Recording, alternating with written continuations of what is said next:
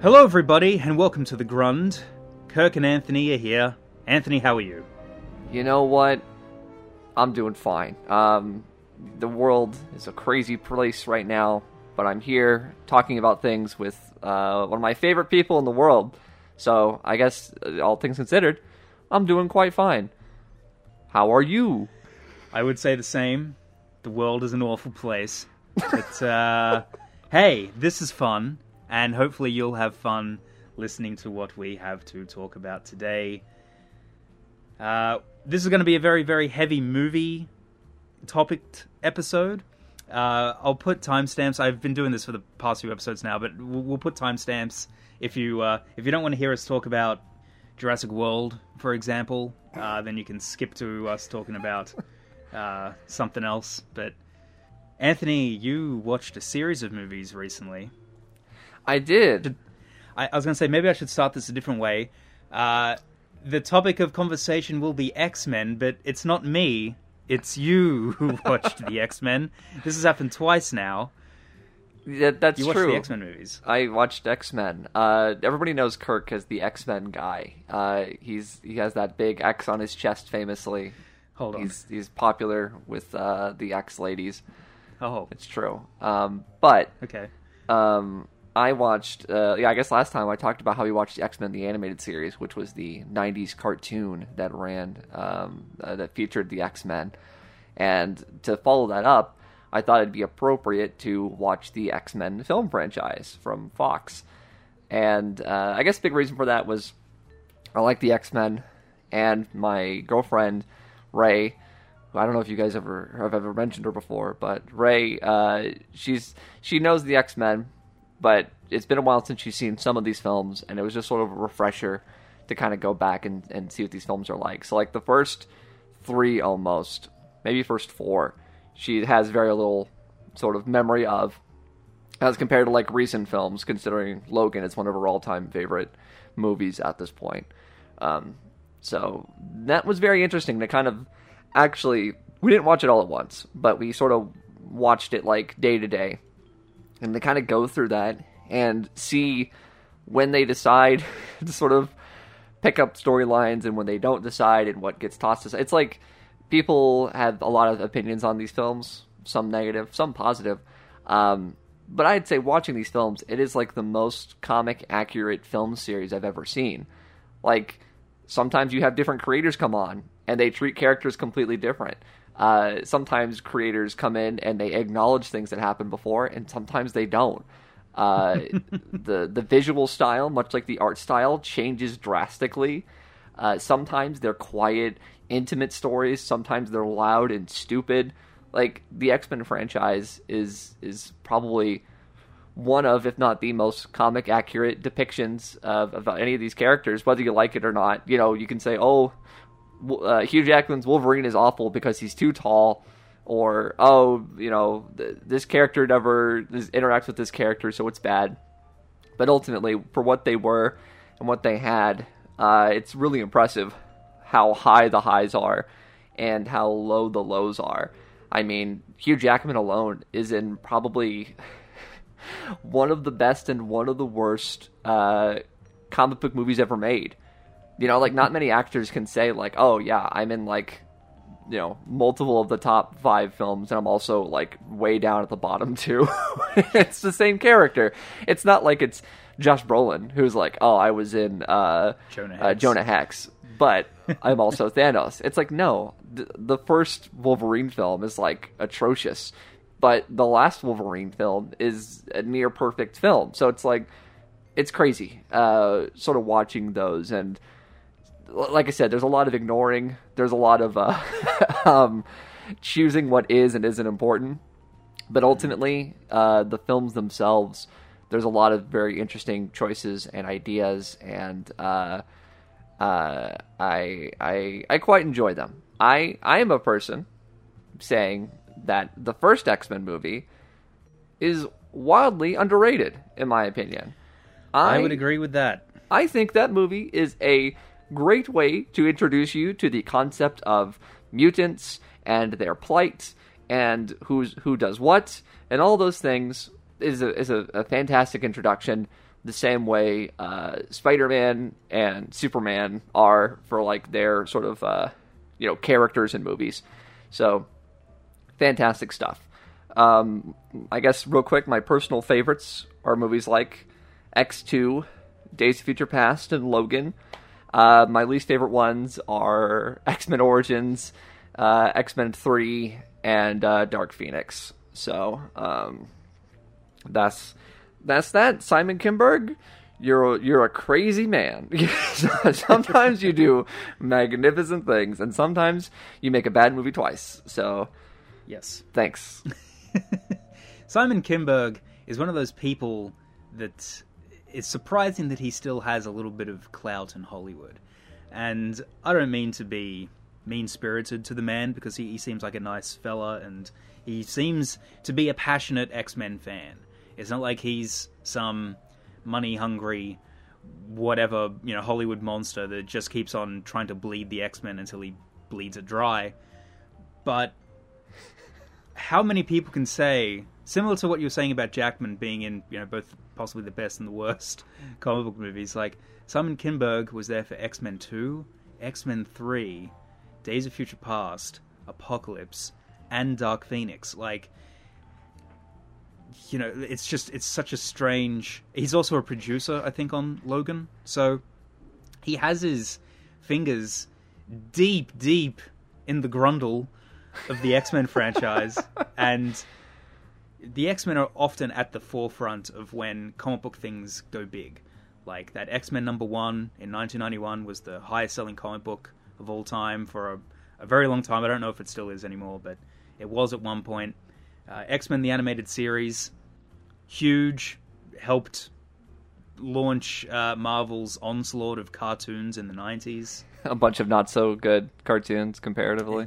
Exactly, yeah.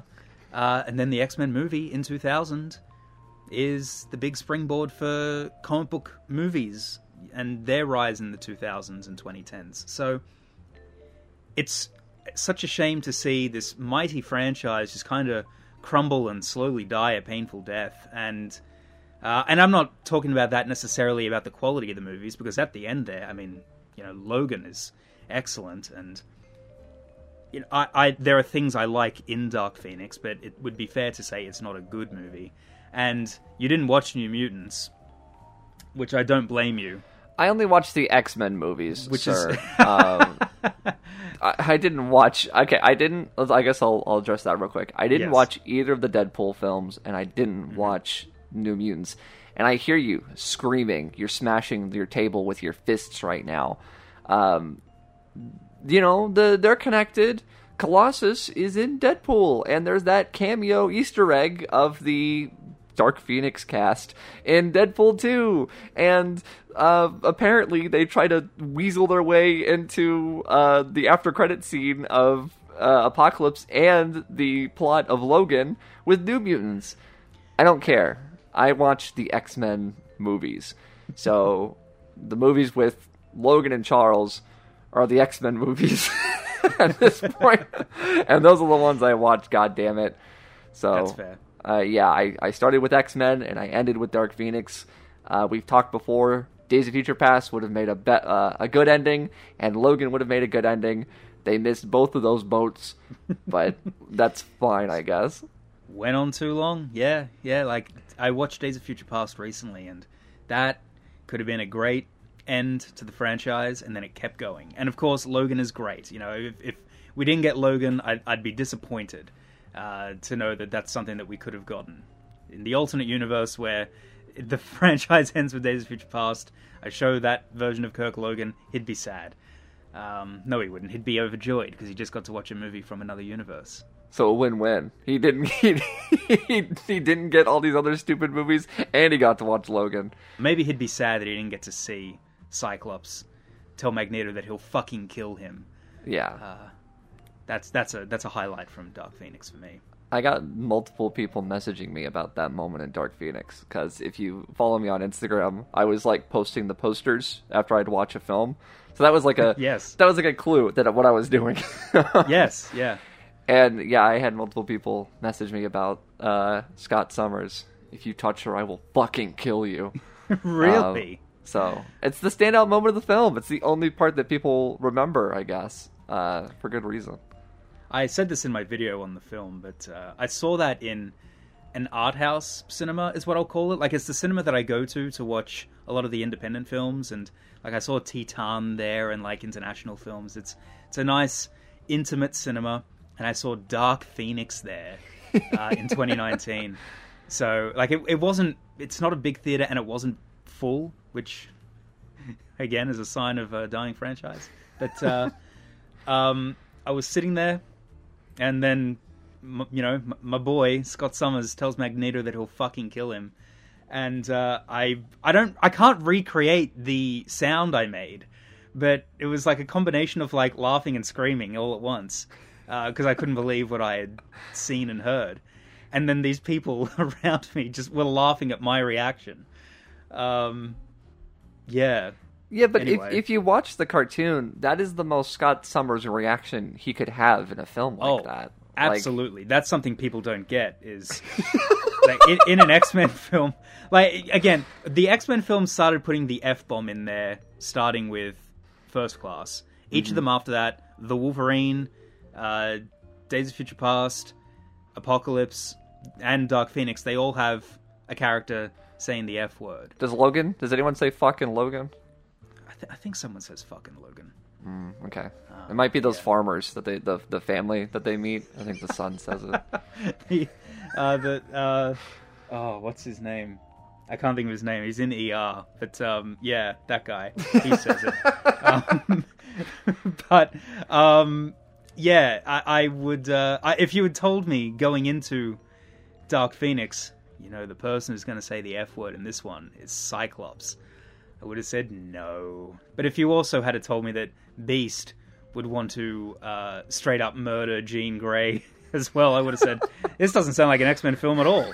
But Cyclops saying the F word because he wants to threaten Magneto for trying to kill Jean, that is 100% in character for Scott Summers. He might not really ever say the F word in the comics. We were talking way longer about X-Men than I thought we were. I thought it was just going to be like, I watched the movies. It was great. This is what happens. Let's move on to some current movies, because that's what we should actually talk about. You said we could spend a whole episode on X-Men. You get me going. We have both seen a movie that is now the most successful movie in the box office this year. Yeah. This is a surprise in some ways, and not a surprise in other ways. I mean, it makes sense. We talk a lot about how Tom Cruise is kind of the last big movie star. Like, there are a lot of famous actors and celebrities and what have you, but there are very few actors from a previous era that still feel like really big movie stars. True. Or they could even have like one of their best years ever as a star, like money wise. Yeah. That's incredible. And Top Gun Maverick. It's a big screen spectacle, and I loved watching it. And I watched the first Top Gun. I'd seen it before, but I like it. It's kind of a famous movie that everybody knows the events to. But it's been a long time since I'd watched it in full. So I watched it right before seeing Maverick, and it's very of its time. It's a very 80s movie. There's some stuff in it that you wouldn't see in movies today, and like there's almost 15 minutes straight of "Take My Breath Away" in the soundtrack at one point. But it's a fun action movie of the 80s. This new film keeps a lot of that fun and a lot of the cheesiness of that film, but updates it a bit, and it's just like I said, a big screen spectacle. And I loved it, but you are Mr. Top Gun to me. So, Anthony, what did you think of Top Gun Maverick? Well, in my opinion, Top Gun Maverick is the halfway point between something like Blade Runner 2049 and Star Wars The Force Awakens. And that sounds like a strange statement, but let me explain. Top Gun Maverick is a remake of Top Gun. It is almost exactly the same kind of movie, but they're very aware of that. It's a classic sort of, we're not trying to trick anybody, we're trying to do something that feels similar, but at the same time we're doing a lot of different stuff. Now, where the 2049 bit comes in is I feel like it improves on a lot of the stuff from that first film. Like you said, the first film is very much a product of its time. At times it almost feels more like a music video than a film. You just sort of described the elongated scenes with music, and I would say most people think of the music from that film, whether it's the Kenny Loggins or whatever. Like it's a lot of that stuff, and there's stuff like that. They get shirtless and play sports on the beach in this film too. So they didn't take that out, but it definitely does all the modern sensibilities of a Tom Cruise film, like a Mission Impossible type movie, but applies it with that Top Gun fun. There's a scene in the film where we get introduced to all of our new, hip, young, sexy characters, and it is your classic kind of like meeting. It's like if you've seen a sports movie or an army movie or any kind of movie where we have young people on a team, and there's like music playing.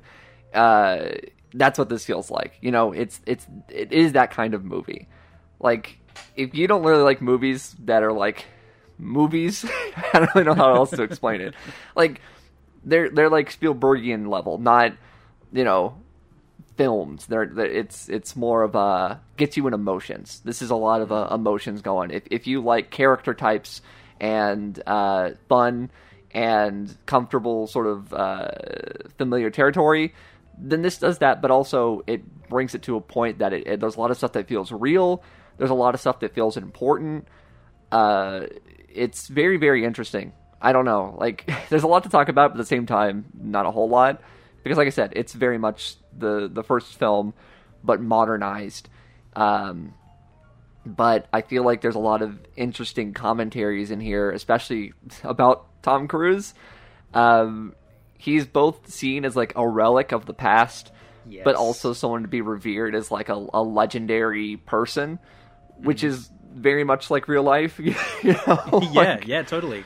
I got the trailer for the new Mission Impossible in front of this film, which was amazing. That trailer is so good. Where like the music really starts to kick in, and like they're like driving around, and like they drive that car through, and it like blows the doors off the sides, and it's like you can tell they like really did that.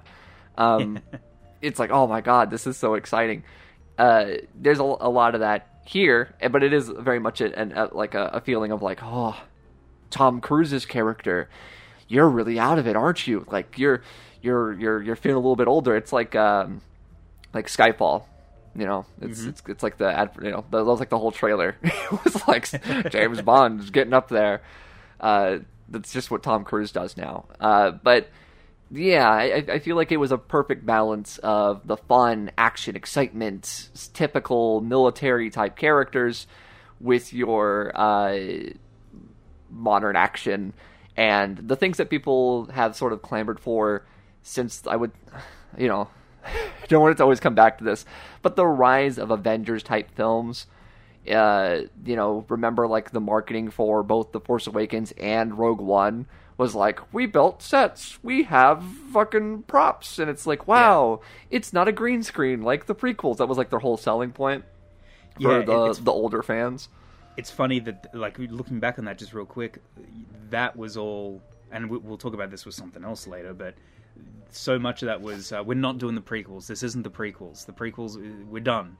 And we circle back around, and, like, the Avengers films are shot in a certain way, and it's funny that it's like we're back to that, and something like this, like Top Gun and with Mission Impossible, they feel a lot more unique, or like what Chris Nolan does, or people who use a lot of practical stunts and sets.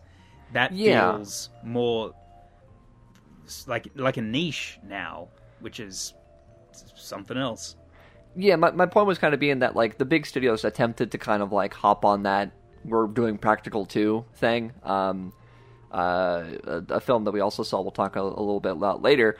Jurassic World Dominion has a lot more practical stuff in this than this new film as compared to the first Jurassic World, which was 2015. So it's like the big studios tried it, and then they kind of did, you know what, forget it. No one seems to care that badly. and Endgame made so much money, and there was a big purple guy in it. That wasn't practical. It's fine. But you're right. People like Chris Nolan, they're creating these films, and whoever Tom Cruise works with at this point, they're creating these films to have a very real feel. And I feel like that's what this is. I mean, anytime there's a scene that takes place in a fighter jet, it's exciting. You really don't think you're going to be like that on the edge of your seat with a film like this, because if you've seen the first Top Gun, and if you've actually seen it, you don't just remember it, but if you've watched it, there's not like a whole lot that happens. It's not like it's a movie full of dogfights. Like, it's mostly training sequences, and at the end something happens. So it's not... Meanwhile, this one, they were very smart to set up this sort of ticking clock element where you have a clear goal for the end of this film. And so that way there's always like a heightened sense of urgency and tension throughout the film as compared to the first one. And that all feels very real, to the point where you get to the ending, and I feel like you don't realize like how much is going to happen. So when things happen, you're genuinely like on the edge of your seat. You're like worried for these characters. Which was great. I mean, I didn't say it at the beginning of my whole statement here, but I'll say it now. This is my favorite film of the year. It just has that like that primal sort of need to go fast, awakening in you. It's like how people dislike dinosaurs. It's like dinosaurs are cool. The opening of this film is just footage of like fucking planes. And it's just awesome. It's like there's no way around it. It's not artsy. It's not trying to say something. You just sit there listening to Highway to the Danger Zone as like planes are flying around, and you're just like, yeah, I do like fighter jets because I like stuff like that. So that was all very, very cool. Yeah, I don't know. Like, it's just great. I like fighter jets. I liked Mr. Mitchell. I liked all that stuff. It was just very pleasing. I'll just say a couple of quick things. I think possibly the biggest laugh I got in the movie was near the beginning of the film when Maverick wanders into a diner after his plane has crashed, after he hit Mach 10 or something, and is looking around, and everyone's like, everyone looks at him like, huh? And he takes a sip of water, and he says something like, "Where am I?" And the little kid replies, "Earth." Big laugh. I loved the Val Kilmer scene. Oh God! Obviously, the intro to our podcast, the logo. We're obviously Batman Forever guys. So I have some sentimentality about Val Kilmer, who's fallen on some pretty hard times, and it's not like his performance is anything amazing, but just him being there, his presence, and I thought it was very, very sweet. I hate the term "got me in the feels." I don't. Again, we'll come back to that in a topic later because I have something to say, but. That was a moment that I got more emotional than I figured I would while watching Top Gun Maverick. Yeah. But that was a lovely scene. And like you said, there's a point where I thought the movie was about to end, and then it kept going in a good way. Like, suddenly there was this whole other section of the movie that I was not expecting at all. And I thought it was very, very exciting. Like I said, exhilarating film. Absolutely. If you like Hal Jordan like I do, go see Top Gun Maverick. Anthony, we both saw Jurassic World. Yes, Jurassic World Dominion, the final Jurassic World Dominion film to come out this year. It was very boring. It was very boring. I thought it was pretty embarrassing. I thought it completely wasted the three great actors from the original that they brought into this. It was like the poor man's version of something like A Force Awakens, of bringing back these characters. It was bad. The movie was about Richard Parker and the bugs. You had to tell me, you and Ray told me that character was Dodgson from the first film. Yes. I completely missed that because I was laughing too much at what appeared to just be Richard Parker from The Amazing Spider-Man. Like, he was in a lab and everything. It just looked like a scene from one of those movies, so I completely missed the introduction of his name.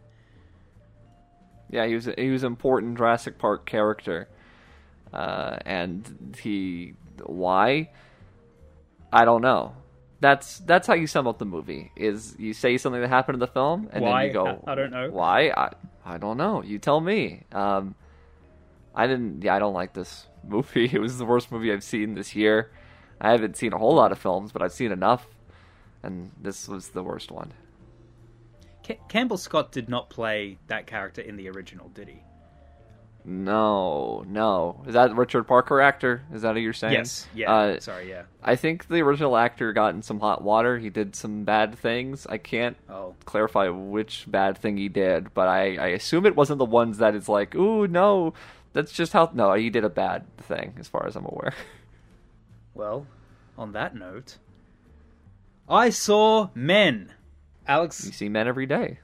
I see men every day. That sounds... Anyway, Alex Garland's new film, Men. Okay, performance and atmosphere. Jesus, this doesn't sound good. It can be enough to make me enjoy a film, okay? Even if the story is a little loose. Let's say loose. Okay, both Jessie Buckley and Rory Kinnear, the two lead actors in the film, they're both really great. The film is very creepy. I loved its editing and its visuals, and its sound. I get reactions to this are very mixed. I guess that's what I'm trying to get around. Okay. There's a lot of reviews that basically just sum up the film by saying, men are bad, we already knew this. And, like, I don't know, I just think that's an unproductive way to talk about movies. Right. No, that's fair, right? I think it's fair to call the film interpretive. I think the film is more about dealing with grief more than men are bad.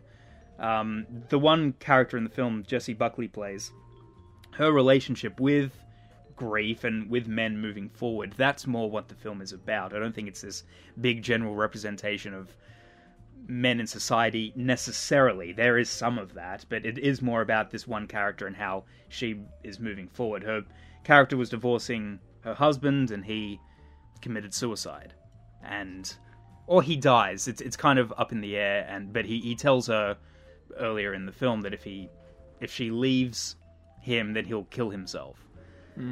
So it's her dealing with that. She goes to a small town and rents this cottage, and every man in this small town is played by Rory Kinnear, who is one of those great actors, great British actors that you see in a lot of things. He's in the Bond films. He's Tanner in the Bond films. But he's just one of those actors that pops up in everything because a lot of stuff gets made in the UK. So he's one of those great working actors. And in this, he really gets to stretch his acting muscles. Because he plays every other male character in the film. He doesn't play the husband, but he's every other male character. It's never remarked upon either. It's like living in a nightmare. The film feels like a nightmare. And I mean that as a positive, not like Jurassic World is a nightmare. But I liked it. A lot of people don't, but the atmosphere of the film, along with the performances, were what I liked. So there you go. It's not Ex Machina. It's not Annihilation. I don't think it's Dread either. But I thought it was a good film, but it's not got a great Rotten Tomatoes score. So you decide for yourself. Well, there you go, folks. Go see Greg Kinnear in the hit film Loose Men. Anthony, you watched Obi-Wan.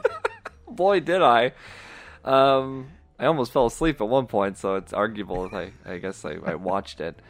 Yeah. Obi-Wan was a 6-part limited series on the hit streaming service Disney Plus. You can get it now and watch Robin Hood on it, I guess. Obi-Wan was fine, I guess. I struggle to say that because everyone is like giving the show either praise or a pass. And Yes. I feel like that's difficult for me because I didn't like it. And that's reasonable, I feel, on my part. This show just didn't do anything interesting for me. There's interesting things in it. Ironically, the thing I didn't think I would need at all was the most interesting, and that was Darth Vader. No secret, Darth Vader plays quite a role in this show. And I was ready to be like, oh, Darth Vader, like, we get it, this fucking guy again. But, I mean, for me personally, I think he's the best part of the show and has the best moments in the entire show. And I think the moments that is the best part, what's the word I'm looking for? It gives a reason as to why they brought Hayden Christensen back. So I feel like that is a good thing. However, the rest of the show is boring. And I don't really follow what was supposed to happen. It's a lot of just characters go do a thing, and Obi-Wan kind of mopes around, and there's concepts and ideas that I think are fine. Like the character Reva. Reva, of course, is our essentially our new main bad guy for this show. She is an Inquisitor, which is essentially a group of elite bad guys that hunt down Jedi. I don't even know if that's ever explained. Like, I know it because I watched Star Wars crap. But, like, do people know who those people even were in the show? I honestly don't know. That's a good point. Because I'll just say real quick, I watched the first 2 episodes. And I thought they were fine. I thought they were okay. But when the 3rd episode was released, I just had no desire to continue. But I'll get back to that later, but I have no idea who the Inquisitors are. It doesn't... I don't know if it needs to be explained. I got that they were people that just hunt down Jedi, because they kill Benny Safdie at the beginning.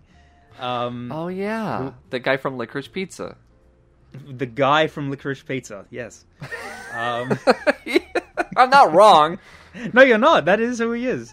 No, I didn't actually know that they were a thing in greater Star Wars. I knew that one guy with the circular white head was from the rest of Star Wars, because... Is he voiced by Jason Isaacs in Rebels? Is that him? Yes. So, I mean, that's kind of a thing. That character is, like, the main bad guy of the first season of Star Wars Rebels, and is voiced by Ra's al Ghul from Batman Under the Red Hood. The great Jason Isaacs. Don't reduce him to that. Well, is that a bad thing? I'm sorry. No, it's not a bad thing. The guy from Star Trek Discovery. How about that? Oh, come on now. This is getting worse. Lucius Granger. So yeah. No one's gonna get that. Well, no one's gonna get that. You're right. The Grand Inquisitor, Pumpkinhead, he is like a cool bad guy in the cartoon, and he was a lame bad guy in this. Let me get back to Reva. Like, she got a lot of hate online because she was a black woman, and people are fucking stupid. But her character was just kind of boring to me. Like, I got what they were going for, but I feel like... And I think, like, that was it. This show is, like, fine if you just want to watch the events, but I didn't feel like I got to know any of these characters. Like, I wanted intimate moments with these characters. I wanted to know who Reva was. And, like, conceptually, I got it. She's, like, one of the bad guys, but she, like, goes a little too far. Like, sometimes she does shit, and the other bad guys are like, you need to chill. And, like, okay, she's, like, overly angry. I get it. I get what you're going for. But I needed, like, her to be, like, alone, and we needed to, like, know her and, like, her faults and her emotions and what she's doing. It's not until, like, the second or last episode that we get the confirmation of what's set up in the first episode, that it's like, oh, she was one of the younglings, and now she wants revenge on Darth Vader. And it's like, well, why didn't we, like, get into that? Like, I would have liked to known her as a person. And instead, it's just sort of like characters walk into a room, they look around, they say some things, and then they walk and they leave. And, like, that's all anybody does in this entire show. And I didn't find it interesting. I didn't really find little Leia interesting. Like, that didn't add anything to the story for me. Like, if I want to look at it from, like, a lore perspective, like these Star Wars guys do, this doesn't add anything to the overarching story. It only muddles it. You know, I'd hate to be one of those guys of like, oh, the canon, the timeline. But like 19-year-old Leia Organa contacts Obi-Wan and says, years ago you served my father in the Clone Wars, not years ago you helped me get away from whoever the fuck. I don't even remember. Like, it's a little thing like that, but you rescued me from Flea the Red Hot Chili Peppers. That's true. He's like, you made sure that I never dreamed of Californication. So it's like it's just like stuff like that that's weird. Yeah, I don't know. Nothing really got me except for like Darth Vader. I feel like Darth Vader's like first appearance, he like shows up and basically starts like hurting and killing people to like get Obi-Wan's attention, and then sort of his disappointment with Obi-Wan being like a cowardly, weak old man because he's sort of disconnected from the Force, which is another thing. I wish we had gotten a story about how Obi-Wan is like separated himself, and he basically, to say it in easy terms, needed to accept Jesus Christ back into his heart. But like the stories, it doesn't focus on that. Like we get snippets of it, but like it would have been really interesting to see him talk about the Force, like how he does in the original trilogy, you know, like that kind of stuff. Expand on the lore of the Force, talk about it like it's a thing, because like that's some of the best stuff in Empire is Yoda talking about what the Force is, how it's not just lifting rocks and flipping with a lightsaber. Like it's a concept that binds the universe together. That's not really in this show at all. But if you want Darth Vader being like an intimidating dude, I like that. There's a part where like Darth Vader lights up a bunch of like coals or something and then rubs Obi-Wan's face in it. And like that's the best part. It's because he's like all pissed out of it. He's like, I'm going to do to you what you did to me. And that's funny. And I like that. Yeah.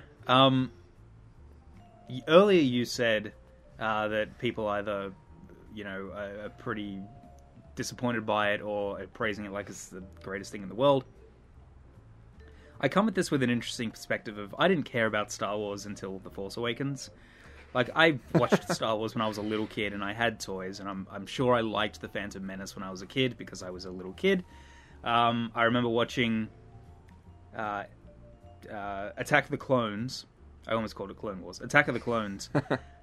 On TV once and thinking it was the worst thing I'd ever seen because no one was talking like a regular person. So I hated that. And I'm sure I saw episode 3 on TV at some point as well. But it was Force Awakens that brought me back in. And every moment of being invested in Star Wars since then, in 2015, has been a nightmare because nobody is ever satisfied.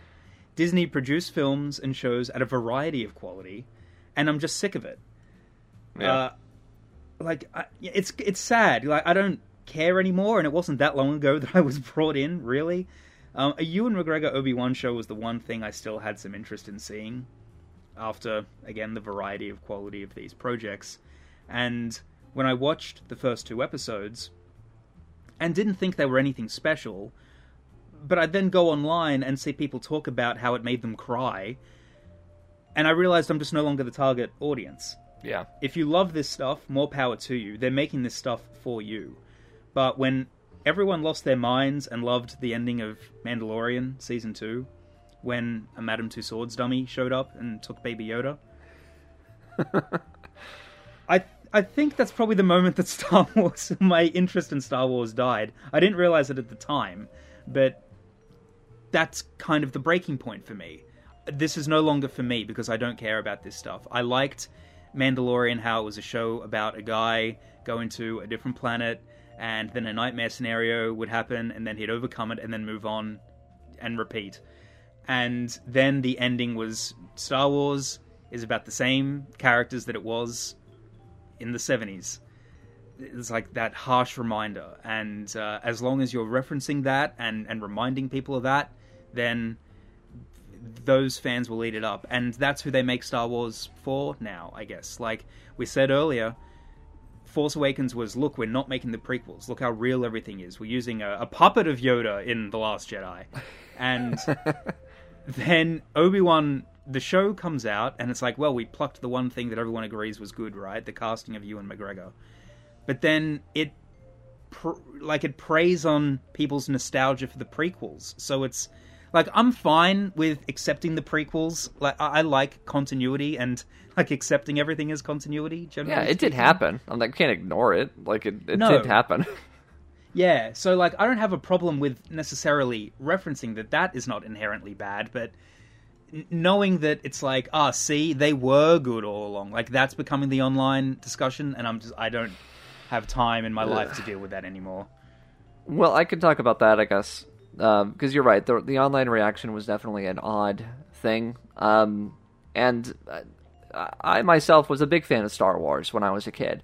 I have a photo. It's actually to the left. You guys can't see it. It's a podcast. I have a photo of me. It's literally in my room of me dressed up as the Phantom Menace, Obi-Wan Kenobi, when I was 4 years old. Because that's when the movie came out. Well, when I was 4 years old. When I was around 10 years old, I grew out my hair because my two heroes at the time had long hair. That being Harry Potter in The Goblet of Fire and Anakin Skywalker in Revenge of the Sith. So, like, I technically should be the prime audience for this. Like, I was a child when the prequels came out, and I loved them as a kid. And seeing this now, it doesn't do anything for me because I guess I grew up. And I'm saying this as a man who has a room full of toys. Like, seeing this wasn't enough to, like, trigger those feelings. It had to be good. And I think a prime example of that is in one of the episodes we get a flashback between Hayden Christensen's Anakin Skywalker and Ewan McGregor's Obi-Wan. I assume it's supposed to take place between 2 and 3 because he has, like, the Padawan haircut and whatnot.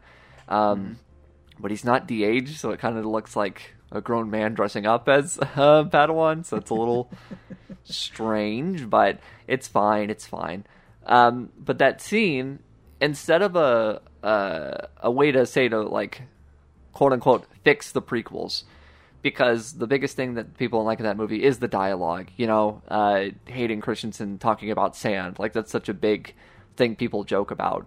Why didn't we get a scene showing Hayden Christensen's acting chops and having these two characters battle ideologies like Jedi, you know, like talking things out? But instead it's a lightsaber fight, and I've seen them have a lightsaber fight like many times. I don't need to watch them have another stupid lightsaber fight. And, like, it's supposed to tell us about his character, like, about how Anakin is, like, headstrong and brash, I suppose, but, like, I already fucking knew that.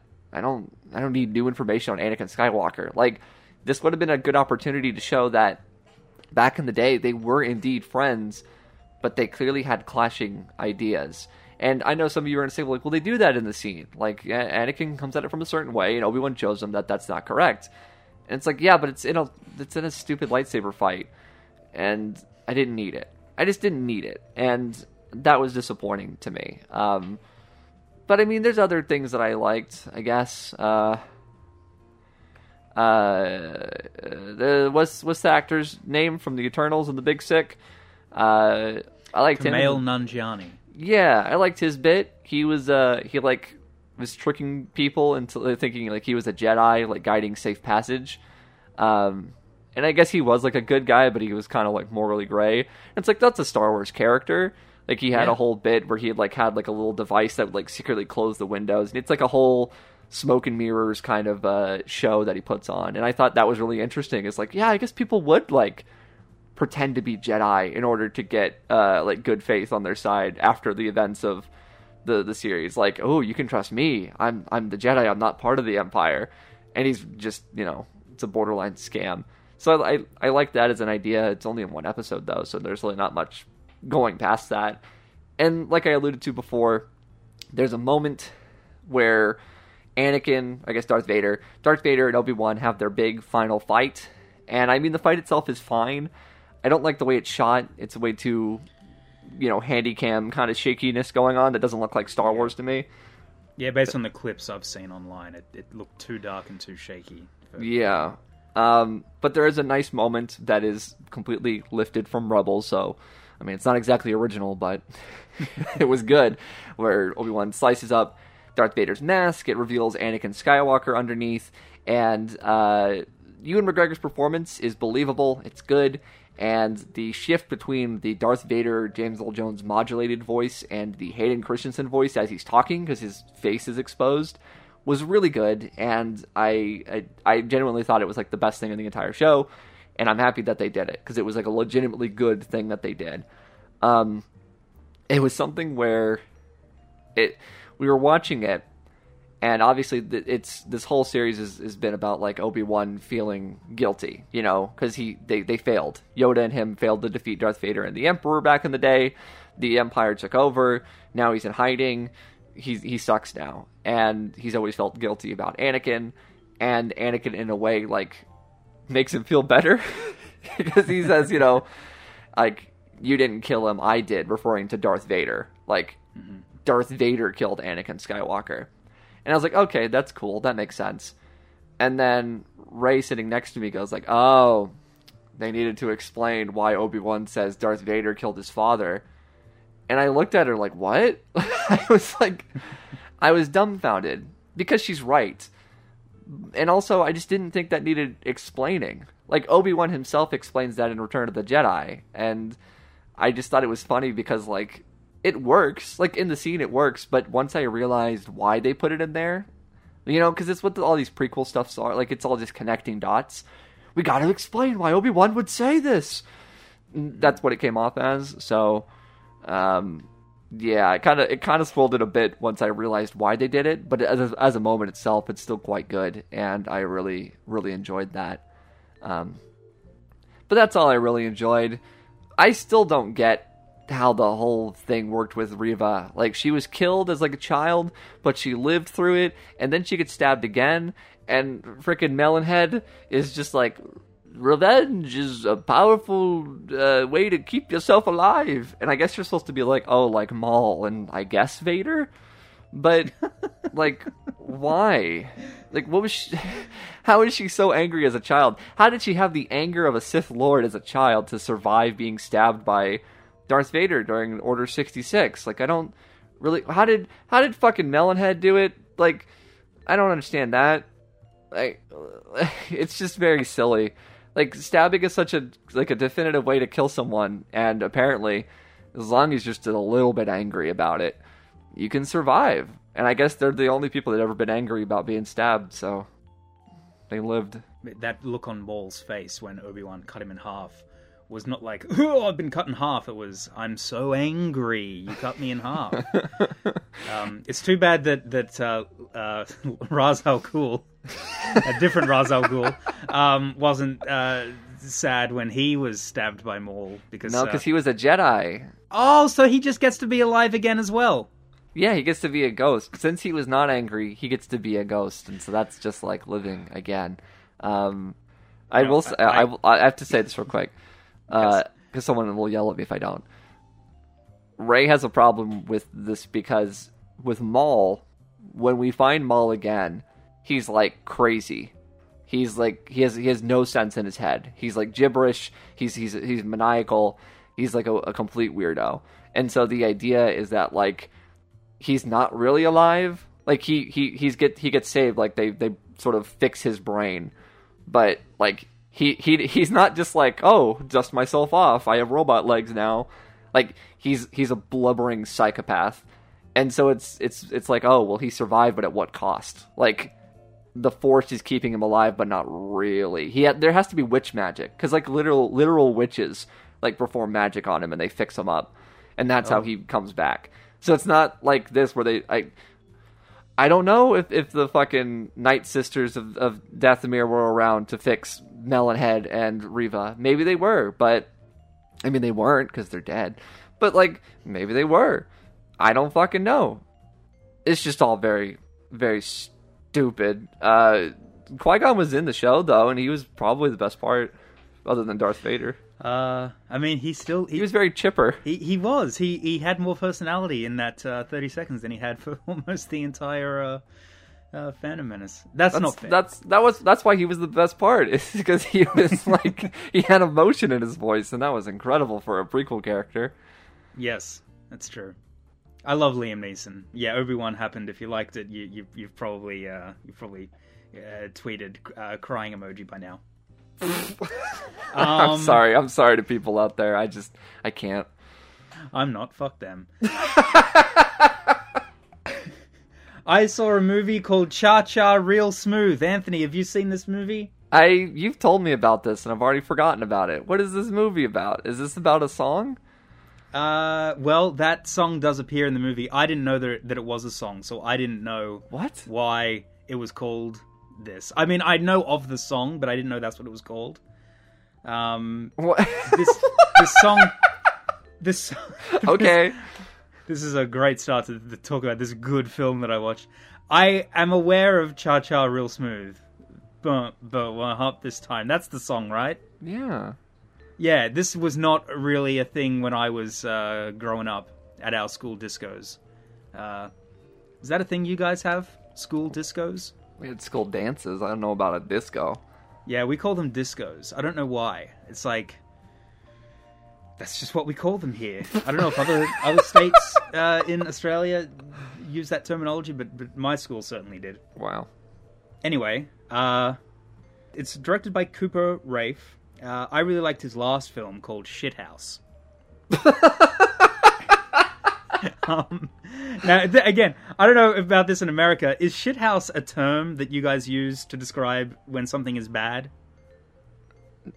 A shit show, maybe, not a house. Yeah, see, we say shithouse. Like, that movie was shithouse. Like, that's something that we'll say. I mean, I don't use it. You'll probably notice my accent got a little broader with that example. But that is a saying over here, so that's amusing. Anyway, Cooper Raiff, he wrote both films. He also directed and starred as the lead in both of these films. So I was interested in this going in. I'd heard about how good it was in Sundance this year. So I was interested in it, and I really liked it. It's about a 22-year-old guy who returns home from college, and he's working a crappy job in like a fast food restaurant in a mall. Okay. And he's feeling directionless, and upon accompanying his younger brother to a bar mitzvah, he sort of is the one that gets the kids going and dancing. So he gets approached to be like the party starter at more of these birthdays by the parents. Meanwhile, there's a mother of one of these kids played by Dakota Johnson. Ooh. And these two characters bond. She has an autistic daughter, and Rafe's character kind of babysits her. It's a sweet film. I'd really recommend it. It's on Apple TV Plus, so not everybody has that. But I will say, between this and Coda, the Best Picture winner from this year, and the show Ted Lasso, Apple have the market on the good-hearted, kind of wholesome films and shows, I feel, with likable characters, which is interesting. Because a lot of these streaming services will like throw stuff at the wall and see what sticks. And like we're seeing what's happening now with Netflix of years of doing that, investing in all sorts of random weird stuff, and now it's like, no, we're gonna have to stick to this sort of format now because people aren't watching all this random stuff we put on there. David Lynch short film talking to a monkey. Apple, like, again, they make a bunch of different shows, but the stuff that seems to really stick with people, or at least the quality that people are talking about, is this kind-hearted stuff. So that's interesting. But I'd recommend it. He's a talented young fella, that Cooper Raiff. He understands the feeling of being aimless as a young person, despite being kind of successful himself, so that's frustrating. But it's a good film. I'd recommend it. Kirk, you're classically trained in dance, right? I am. When's the last time you danced? That's a good question. It's been a long time since I've danced. I don't go to the club so much. Well, not like that, no. But no, it's been it was long before the pandemic. Like, I haven't been clubbing since the pandemic, but I definitely, that was not a regular thing in my weekly routine long before that either, so it's been a while. Right. Why do you ask? I was just talking about, dancing and whatnot. So it's okay, cool. I know you have a history with dancing, and that's just a fact people may not know. I know about you. I don't know if other people know. Yeah, I was a dancer growing up. But hell yeah. You know who else liked to move their hips? A young... How's that for a segue? A young sexual deviant, that's who. Yep. Put him in jail. He wiggles his hips. Let's talk about Elvis.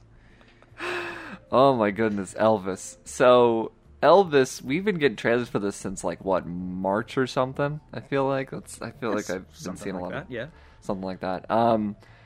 Yeah. So this movie, gosh, I watching the film, I just couldn't tell who directed this. Kirk, who directed this fine movie? It was a young fellow. Not really. Wow. It was an old fellow who hasn't made a movie in 10 years, just about. Wow. Named Baz Luhrmann. Ooh. An Australian filmmaker known for... Australian? Yes. I will say, I have a lot of thoughts on this man's style. But I will say, I will always appreciate how he makes his stuff in Australia. This is not something that everybody listening will know, but the Australian film industry limps along. It's not the most flourishing industry in the world, which is very sad, but Moulin Rouge and, obviously Australia was an Australian film, but it was a 20th Century Fox film, so, you could say it's an American production technically, but that's an Australian film as well. The Great Gatsby, he makes his stuff here. He employs Australian crew members and actors, and I appreciate that. Not many people will know the thrill of watching a big Hollywood film like Elvis and going like, oh, there's David Wenham. Oh, there's Richard Roxburgh. And then you start to realize that you recognize like not only like Cody Smith-McPhee and actors that are like sort of do stuff in America, but all sorts of actors where I don't even necessarily know their names, but I recognize them from television out here or theater or whatever. Every single supporting cast member in this movie, besides Tom Hanks, is an Australian. So that is, it's like, you do like the Rick Dalton point, like every time you notice somebody. It's entertaining. Your theater was very busy then, from the sounds of it. Well, before getting into the movie, I'll say this really quick, because I just saw it yesterday. So we actually haven't spoken to each other about our thoughts on this yet. Correct. But I went to a session, and I was sitting near the front, and I turned around to look at how packed it was. And again, this was a smaller seated theater, but it was full. But as I turned around, I noticed that they were all an older audience. And there's an argument that this movie should not be simply called Elvis. Because it's not really about Elvis in the traditional sense. But you're not going to get people coming to a movie called, like, Meal Ticket or something like that, which is probably, like, more... It should be called something more like that, like something a little more subtle. But you're not going to have all these audiences go and see a film called that. If you call it Elvis and you put Elvis Presley on the poster, everyone knows what that is and they're going to see that. And I was looking around, I'm like, wow, everyone's, this is an Elvis going crowd, I guess you'd say. Yeah. And I noticed that they were all looking in my direction, just about. And I thought, like, the one of two things happened. Either everyone turned around because I drew their attention by looking around myself, or I was, like, looking on my phone right before it, and were they all thinking, look at that millennial on his fucking phone, he better not be on that during the movie. Was it like the scene in Home Alone where the bag reaches Fuller at the end and then he goes to hand it to Kevin and it's the elderly couple just standing there, except that like times 10-fold. That was it. I noticed like, wow, older audience. I mean, that makes sense because it's Elvis. But, yeah, same here. We had a very similar thing. We were probably the youngest people, and we're in our late 20s. So yeah, it was a very older crowd for this old musician. Yes. So what'd you think about Australia? Yes, the 2008 film Australia. I quite like Australia. I don't know how Australians feel about Australia, but like one day it was on TV. And I just sat down and watched it, which is impressive because Australia is not a short film. And the fact that I sat there watching a film on a whim on an afternoon, no less, and watched that whole gosh darn thing I deserve a medal. that's impressive. But that was the only film I saw of Mr. Luhrmann before this. I know of Moulin Rouge, and I know of Gatsby, but I never seen those movies. So, I knew of them, I knew of the style, and it seems like, based off your Letterboxd review, it seems like everyone has the same impression of this movie. Austin Butler is fantastic.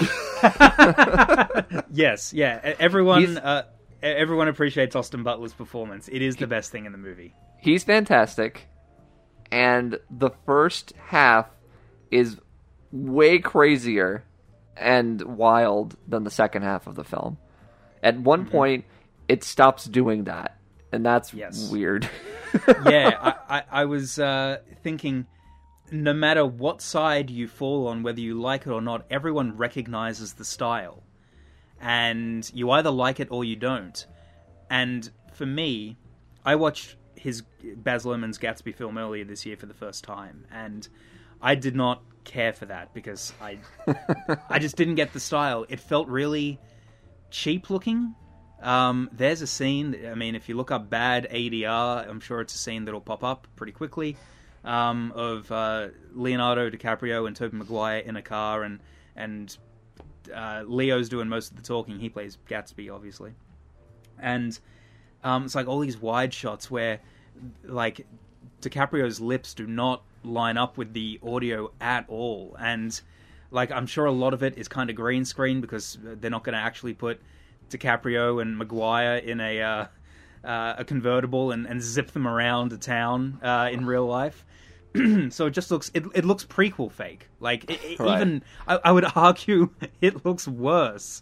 It's something that Baz Luhrmann does, and he does it, I should say, it's not as bad in Elvis. But something that he does a lot in a lot of his films is this artificial camera zoom that just drives me nuts. It's not a zoom with the camera lens. It's not pushing the camera towards the actor. It's done in editing.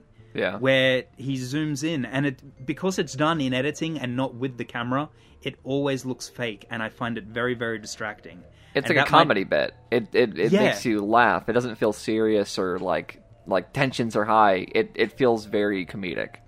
Yeah, and I don't like it. And I'm like showing these frantically edited crazy montages to represent the craziness of Elvis's life is like, that's appropriate. But he also does these crazy montages in moments where it's not appropriate. Like, the before Elvis's first performance, or the first performance that we see in the film, it's like dispersed with like scenes of him as a child and like other things, and it's like, why? Like, that doesn't, to me, it was like so much more powerful when he was just standing there and like you have these wide shots of the crowd just all staring at him in silence. Like, those are really effective.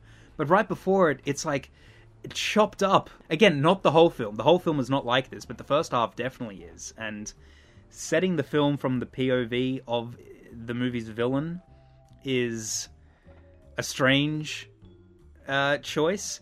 But I also get that if you're going to do a biopic about Elvis, it's hard to sum up someone's life.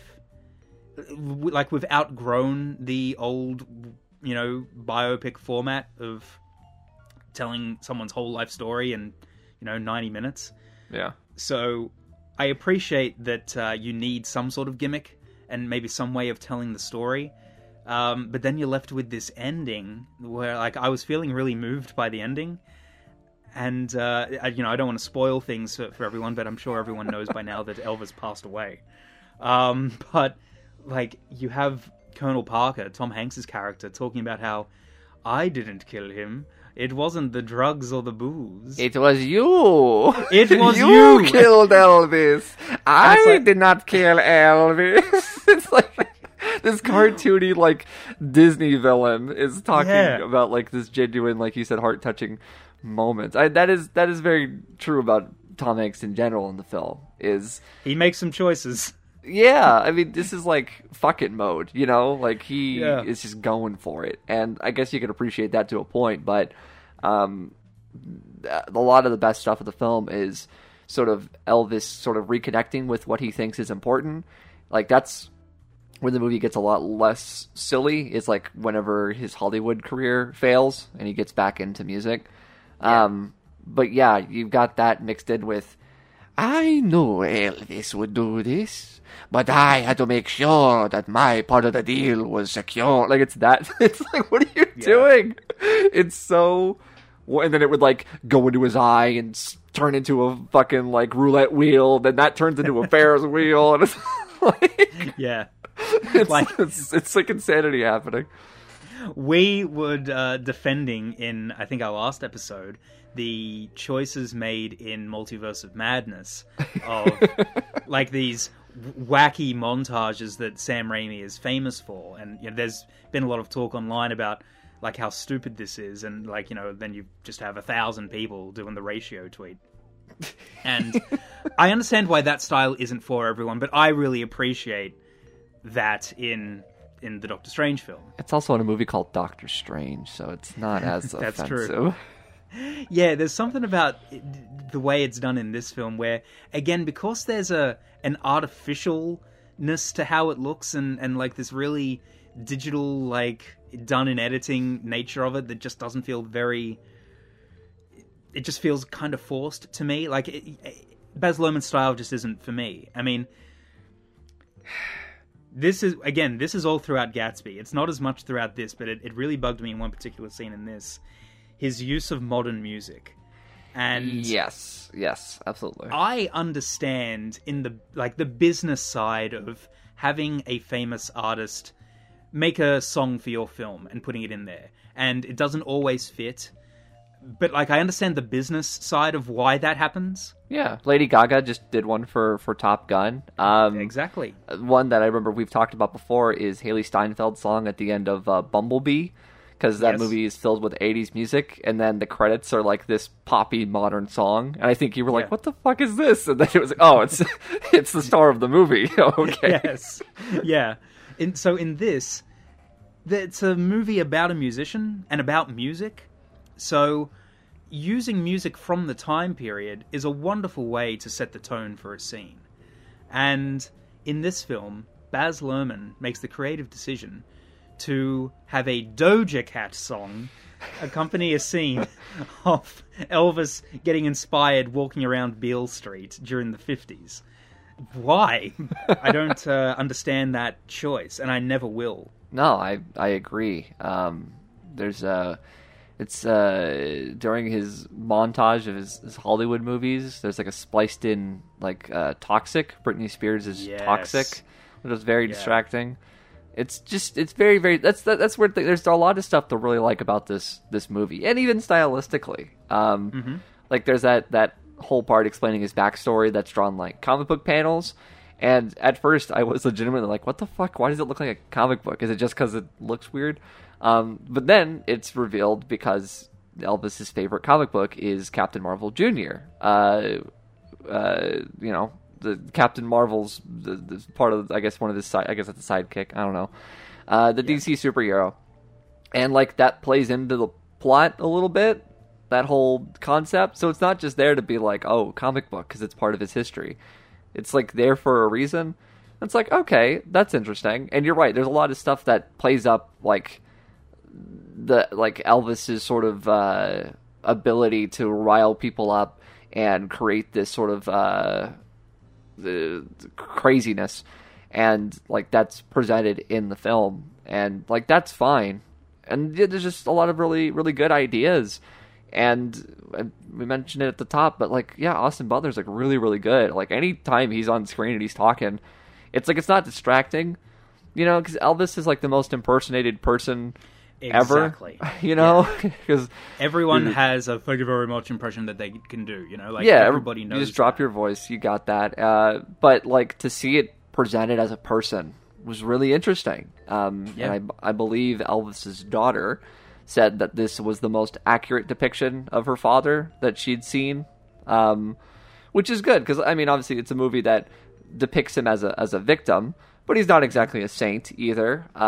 So, I mean, it must be really interesting to kind of see some, like, your dad is super famous, and everyone, like you said, everyone has that in their back pocket, but to see something that you perceive as a genuine representation of your father is like, that must have been really great. So, I mean, that is the universal sort of theme here, is this performance. And from what I understand, the music was a mix. Some of it was sung by Butler, and some of it was sampled from Presley's like actual music. And I mean, I never really noticed anything jarring in that regard to the music, so I think that worked really well. No, like it's not Rocket Man in the sense that, well, that's really Taron Egerton, but he doesn't sound exactly like Elton John, but he sounds enough like him, and he's a good enough, like, he's a very strong singer, not good enough, like, he's a very good singer, so it's like you don't ever really think about it because it's good. And that is more of a musical in that the Elton John songs accompany the appropriate moments in Elton's life to apply those songs to. In this, his songs are more like, you see him like performing these songs. They're not reflective necessarily of that time in his life. Yeah. So I get why you would do what you did there. It's not. I mean, I've never seen Bohemian Rhapsody, but obviously that's something that people talked about in that film, both in the sense that it was more of a characterization of this man's life, but also Rami Malek. I don't blame him for not singing, because no one sounds like Freddie Mercury, but it's also really noticeable that it's a man lip-syncing to Freddie Mercury. So I think this is, like, there's the two ends of the spectrum, I guess. You got Bohemian Rhapsody and you got Rocket Man in terms of performance. And I think this fits right in the middle. Yeah. This works. Absolutely. So, yeah. Yeah, I definitely, I mean, if we're going to be comparing stuff, Rocket Man is more of what I look from in a musical, Yes. Like, it fits that bill a lot better. But yeah, this is definitely better than Bohemian Rhapsody. It is like that sort of middle point, like you said. But it's everything that it does right works fairly well. It just is also in a very strange package, and you're totally right with it's like it's funny that this is attracting such an older crowd because it is an older star. But I can't imagine recommending this to people without a caveat of like, keep in mind, this is not like a standard biopic. Yeah. This is like, I'm just imagining someone like, oh, I loved Elvis when I was younger, and then going to see this, and you're like gripping the arms of your chair because you're like, what the fuck is happening? Oh my god, I want to get off. Like the fucking Wonka ride. But I liked it. It was good. It was good. It was, it's pretty harmless, I guess, ultimately, when you balance it out. Like, it's going to be a movie, people will like it, and I think we're all going to move on, and that'll be it. Yeah, like you mentioned my Letterboxd review. I feel like I was looking at it this morning because I wrote it last night, and I look at it, after a night's sleep, and I was like, oh wow, this plays more negative than probably what I actually feel. It's like mostly negative about like the editing and how much you fucking hate this famous Australian director, and then you go, 3.5 stars. Yeah, have we got time? I got a Baz Luhrmann story. Wow. Okay. You mentioned Australia, the movie. Oh, okay. I guess we both have. I mentioned earlier about the titling of this film and how it probably shouldn't be called Elvis. Similarly, Australia should not be called Australia. It implies that it's about like the history of, or the discovery of, or about Australia. Technically, there's Australian history in it. there is Australian history, just like there's American history in just about any film that takes place in America that's a real story, quote unquote. This is not something that happened in Australia. The story of a British aristocratic woman who falls in love with a drover, So, anyway, I remember Baz Luhrmann announcing that title on morning television here, and I want to preface this by saying that I do not hate Baz Luhrmann. I really don't. But there's a little bit of pretentiousness to him. I don't think that's unfair to say. Because he's sitting there and he goes, it's going to be called Australia. And I'm like, he moves his hands as if to say like, look, name and lights. And at least that's how it is in my head. I'll probably watch it later and be like, oh, it didn't play like that at all. He just says it. Well, we'll call Australia. Yeah. But that's how it came across to me. I was high school in Australia is from 7th grade to 12th grade. So I was in high school, and I guess this would have been 2007 because the film came out in 2008. They were filming it, and those of us who took film class, film studies. I know the story. Okay. Yes. There were a handful of us that were picked to visit the set of Australia and meet Baz Luhrmann. And I was one of these lucky folk. So we visited the different sets. And again, talking earlier, like with Star Wars and with Top Gun and that, like the really big sets, like, because there's, if you haven't seen the movie, similar events that happened to Pearl Harbor happened in Australia. So there's these big sets of craters and everything, and these big sets that feel like you're like in a small city, that are made to look like the outback, and really, really spectacular stuff. It's stuff like this that I think has led to the downfall of this sort of filmmaking, because I don't think Australia made enough money for how big this production was. But, people look at this and they go, why are we doing this? This is stupid. We can create all of this on a computer for less than half the price? Yes. We met Baz Luhrmann. I don't know if it was his idea to invite school students or not. I went to performing arts school, so I don't know if this was his idea or not. But anyway, he took time out of his busy schedule of directing this multi-million-dollar movie to talk to us kids. So I respect him for that. And it was very pleasant. I believe we got a photo. I don't have evidence of it. I'm sorry. I don't know why. Same with the person we met later. I don't have either of these photos. But anyway, we were told Nicole Kidman isn't here. We don't know about Hugh Jackman, but Nicole Kidman's not here. It's like, well, I don't get to tell her that I loved Chase Meridian. That's a shame. So we're sitting there, and we're going to leave soon, and then a very, very tall orange man walked over to us wearing sunglasses, and I realized this was Hugh Jackman. Hell yeah. I could ask Hugh Jackman any question in the world about the film industry, about acting, so I chose to ask him if he would sign my X-Men 2 DVD. And now we come all the way back around to our first topic, which was X-Men. Hugh Jackman. Of course, Hugh Jackman's the world's nicest man. So it's all Hugh Jackman. Yeah. It all connects to Hugh. I think that's good. Do you have anything else to say about Elvis? I mean, it's a good movie, but it's also, the style is not going to be for everyone. But the performance is great from Austin Butler, and the performance is interesting, I guess is what you'd call it, from Tom Hanks. I guess that's how I'd sum it up. I will say this. If you wanted to know if this movie addresses the idea that Elvis Presley stole all of his music from black people and their whole genre, yes, and that he potentially basically robbed them of their sort of culture identity, and go see another film. Yeah, there's that very brief shot where when he's filming his Christmas special, and he's talking to the audience on the small stage, and he's like, rock and roll was, to me, derived from the blues in the South. He says something like that. Blues and gospel.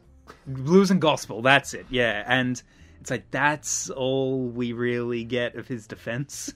Like, we see Sammy Davis Jr. say, like, hey, you can wiggle your hips and not get arrested because you're a white boy. And like, that's about the extent of this. I don't know if it's appropriate to laugh, I'm sorry, but that is how much the film really addresses it. That's it. That's Elvis for you. That's Elvis. Anthony, where do people find you? Do we need to do this every week? I think people know this by now. I was just thinking that. Yeah, it's how the show fucking ends. We gotta have a closer. Okay. What if this is their first episode? They sat through all of this. They listened to his shit on Obi-Wan and joke about Australia's film industry. They deserve to know my Twitter handle. Well, where can people find you on the Twitter? You guys, you can find me at Anthony Lantern on both Twitter and Instagram, and I guess Letterboxd. You always plug Letterboxd. I never remember to, because it's not exactly a thing that I do. It's just a thing that I partake in. I don't know. People don't need to see it, is what I'm saying. But I do write some good shit. I'm very clever. I'm very, very funny. Recommend that you check it out. Such good shit. Sorry. Yeah. So yeah, check that out if you want. And I'm also Anthony Reviews. We're Anthony Reviews over on YouTube. I recommend you check that out. Last video, no one watched it, so if you could watch it, that'd be great. Yeah, I'm Kirk Beatty, at Kirk Beatty on Twitter and on Letterboxd. The only reason I guess I plug my Letterboxd is because I don't take Letterboxd seriously. Like, there are people who take it very seriously, and that's fine. But I guess I plug it because I spend a lot of time like logging everything I watch now. So it's like, if you're interested in hearing us talk about movies, which is what we do here, then you'll probably be interested in that. I guess that's why I plug it. Yeah, they should follow you for sure, because you're like the right level where you say things that are valid, but it's also not, like you said, you're not taking yourself too seriously. You write a perfectly good summarized opinion. So I appreciate that. Well, thank you. And if you want to follow me follow me. No, that's not it. Subscribe to me or watch me on the YouTube. You can. But last time I said there was a video that was coming, and I joked maybe I'll give up again. Guess what? I gave up again. But there will be a video that Anthony and I are in together that you might enjoy. All we do is stuff together. Yeah, this is what it's become. I guess that's fine. That's fine. We like it. We do. We wouldn't be doing it if we didn't like each other. Wouldn't that be funny if it's been like a decade that we've known each other, and it just comes out of like we hate each other. We're like we just have this antagonist. Mythbusters. Yeah, exactly. Yeah, it's like those guys. Yeah. Anthony, do you have a song? I don't have a full song, but I was thinking about this. There's a movie where a character sings a bit of an Elvis song, where he sings "I'm feeling so lonely, babe. I'm feeling so lonely." And do you know that film? Do you know the actor that I'm about to mention? George Miller's Happy Feet. And the person that sang it was Hugh Jackman. That's it. That's a good ending.